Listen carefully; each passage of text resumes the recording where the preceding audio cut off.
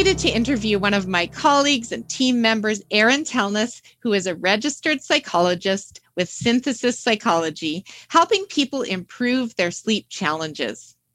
Erin also works with numerous organizations and leaders through Humans and has first-hand experience looking at the impacts of stress and sleep challenges on people's organizational lives and performance at work.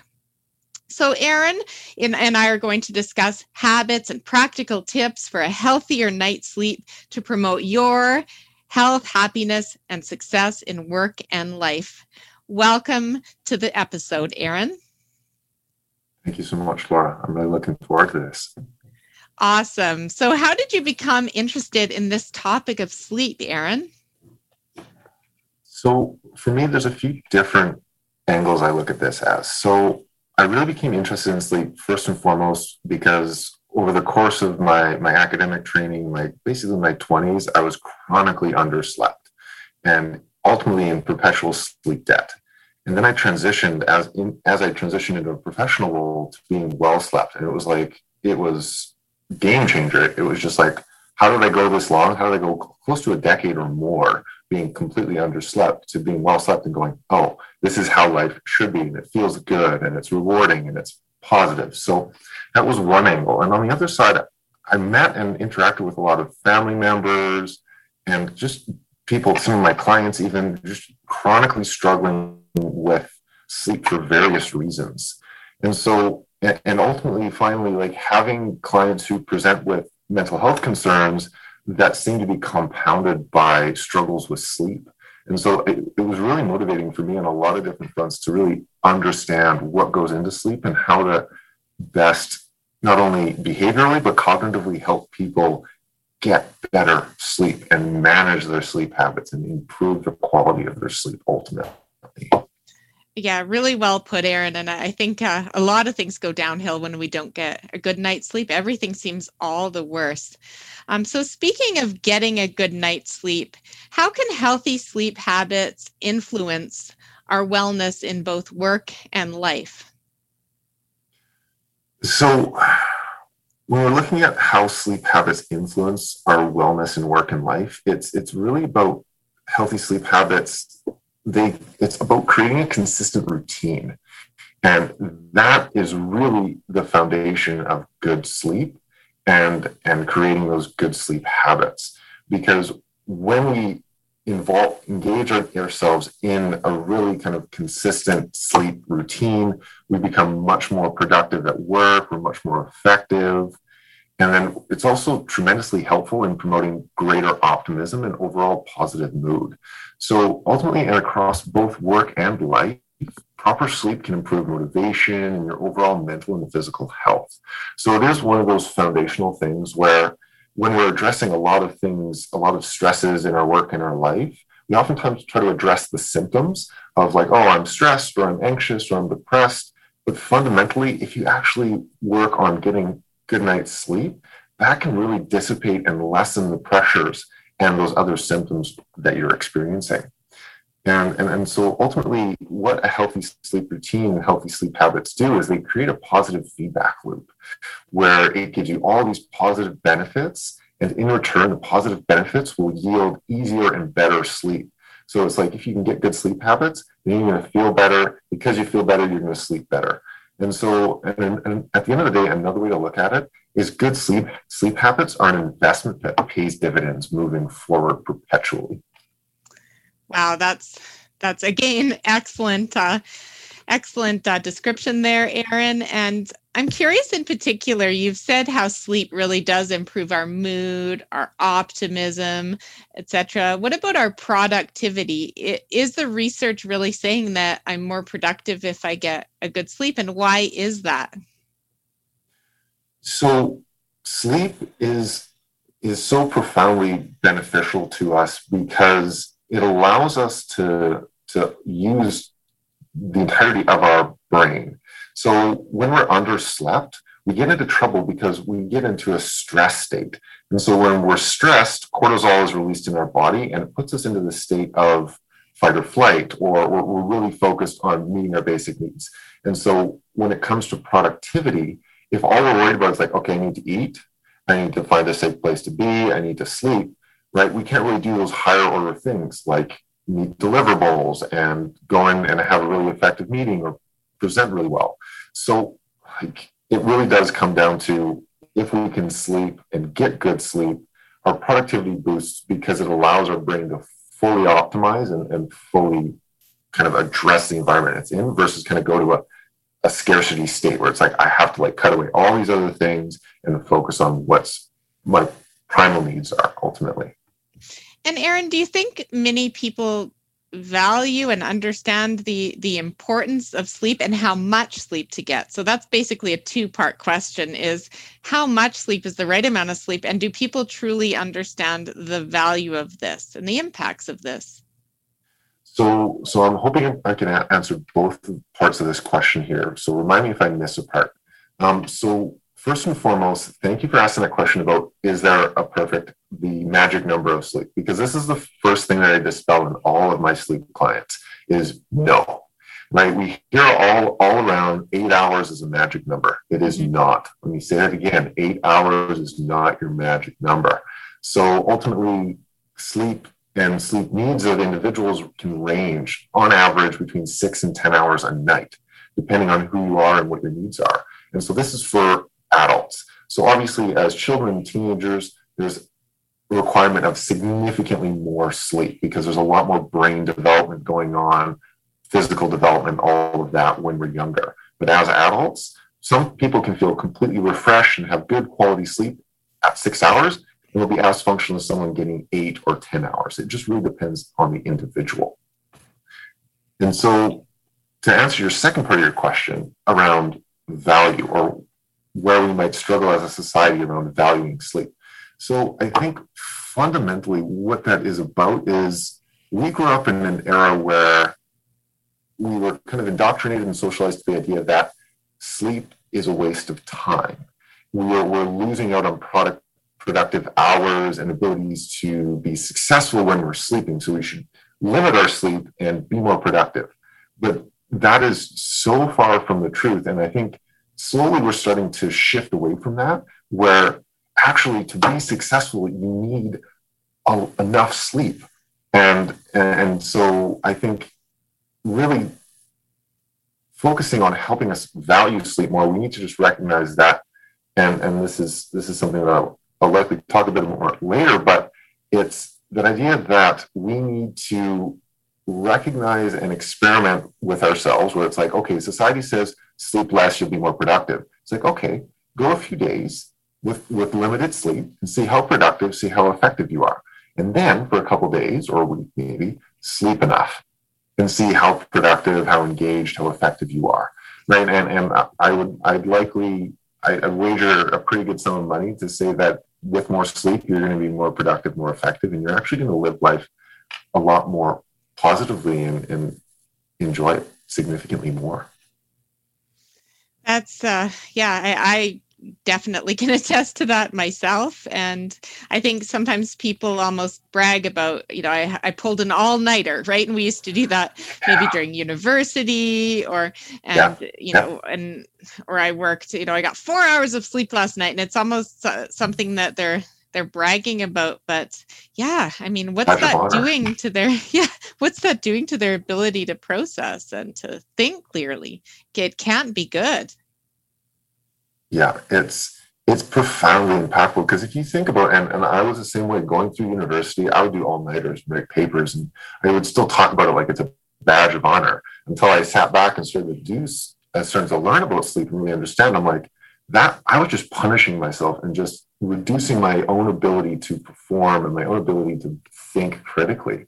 And so we find that when we should be sleeping the most is oftentimes when we sleep the least. And so it is something that we need to just slowly work on changing. Well, slowly and or quickly, just get to that idea where it's like sleep is worth it. And because for so long, sleep has been something that we've tried to avoid in our society ultimately. And I have a lot of female friends who are in their 40s and 50s and and 60s. And I'm noticing a trend with females in that age range, especially having sleep challenges. So is that a trend that you notice as well, and the research points to sleep becoming more difficult for women as they age in particular, or is it equal across men and women?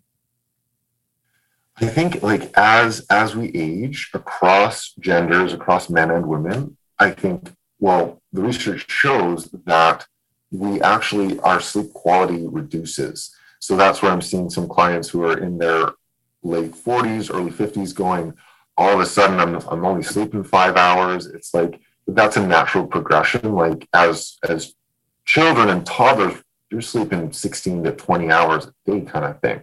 But then that transition out of kind of middle age into kind of older ages, your sleep quality is going to go down. So you're more easily awakened, right? And so ultimately, there's a lot more stresses at times too as we age, right? So you have kids potentially leaving home, so there's a bit more worries there. Family dynamics are changing and shifting. Work demands are increasing because as we age, ultimately our work roles become likely more stressful or they require more engagement, more attention. So I think ultimately, as we age, sleep is going to be more challenging, but it's also absolutely more and more necessary because it's like sleep is the fountain of youth, I would say. You get good sleep for a good amount of time, you're going to be healthier for longer and happier for longer for sure. Great. I definitely agree. So what is your advice, just maybe a couple of practical, immediately applicable things that people who are struggling with poor sleep can do that might make an immediate difference? Yeah. So again, this is some of my favorite things to talk about because it's kind of fun because some of it's counterintuitive to what most of us think about when we think about, I need to get some sleep. So some of the things I really like to highlight on the advice side of things is create a sleep routine. So ultimately have a wind down time before bed. So the way I describe it to my clients is don't just run through your day and then run into bed. That's the likelihood that you fall asleep right away is, I would argue, probably close to zero. So allow your body to transition, your brain to transition and unpack the day, and then transition into bed, right? So whether that's having a bath, reading a book, doing yoga or stretches or anything like that, really just prepare. Give your body a window. We call it a buffer zone. And ultimately, along with that, go to sleep at the same time every night and wake up at the same time every morning. Now, that's not Monday to Friday. That's Monday to Sunday and repeat. Now, I know that's an idealistic world, but if you want good sleep, then the more consistent you can go to bed and wake up, the better off you'll be. And so another thing is go to sleep only when you're tired. So the idea of I need to be in bed at 9. It's why? Well, 9 o'clock is a good time to go to bed, but you're not tired at all. You'll probably lay in bed for an hour or two or whatever, awake. It doesn't do you any good.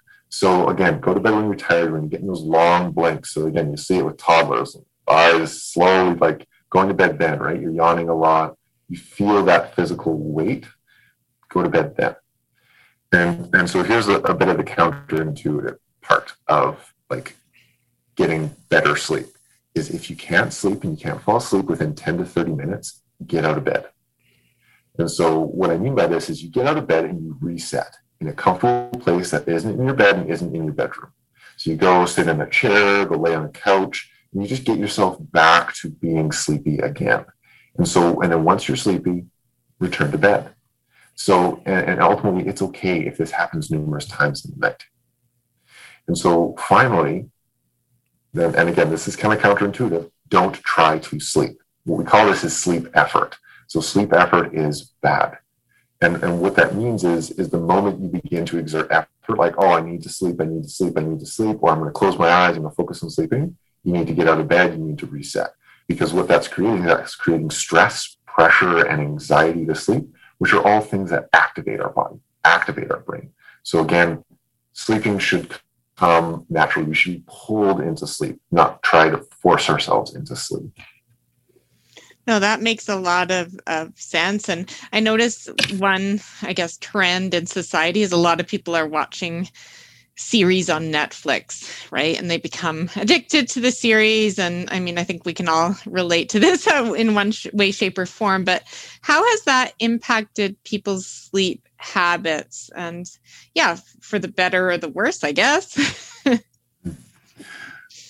So when it comes to Netflix and just access to social media and just the inundation of information, it's so the one myth that I like to dispel around all the information that we're getting is the light on your screen isn't going to activate your brain, it isn't going to keep you awake, because naturally as we age, our eyes yellow and that counteracts the blue light that we get off of screens.